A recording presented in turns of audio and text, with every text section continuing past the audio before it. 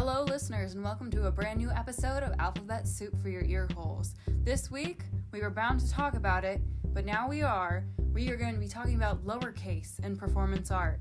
So when it comes to social experiments, we often think about things like psychology departments doing paid ethical work for the betterment of humanity.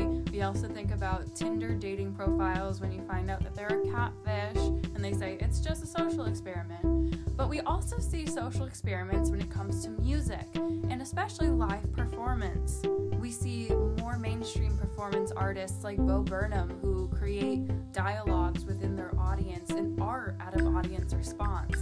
But we also see some pioneers in the field, and they created a microgenre called lowercase. Lowercase is called lowercase because of founder Steve Rodden saying that the music he created and the recordings he did were supposed to be undermined, something that you would listen to while you do something more important, which is why I'm playing this now, during finals week, as something that you can listen to, relax, maybe get some thought-provoking juices going. The most famous form of lowercase would be 433. 433 is a piece performed by John Cage, and the meaning of the title is that it is 4 minutes and 33 seconds of silence. What John Cage would do, because 433 is performed completely live, is that he would go out and sit at his piano for 4 minutes and 33 seconds in complete silence. And the actual music comes from the audience response. It's what they did. It was the shuffling, the murmuring, the sneezing, the coughing. Everything that you would hear in an audience normally is now being amplified because he wasn't playing. Steve Rodden also did these social experiments, and his most famous one is called Forms of Paper, which we will be listening to remastered.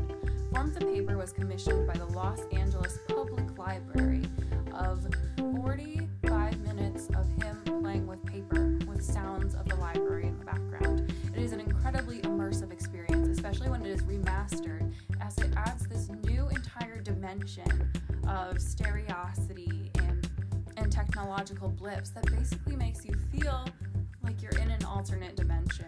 I've listened to this multiple times through. I know it makes me sound a little nutty, but I use it especially when it comes to relaxation and doing my work underneath it, as it's not too distracting as something like Escape Room might be. After that, we have Haiku 3, The Green Frog's Voice by John Cage and Raphael Laguirre. This is an actual physical synesthetic representation of a haiku. It's very random, and it's more based on audience participation again, because we have the audience given certain instruments to use and to work with. Before we actually get into it, I would just like to give you two more things. We have a piece of local news, in that in the coming weeks, Deerfield officials will be releasing their park plans with resident input. That seems incredible. I love park spaces. And before I finally leave you during finals week or a week before, if I did not plan this right, which could be a real possibility, I would just like to sincerely thank you for going on this journey with me today. Lowercase has been a guilty pleasure of mine for a very long time, and I am so glad that I was able to share this experience with you. So until next week, goodbye!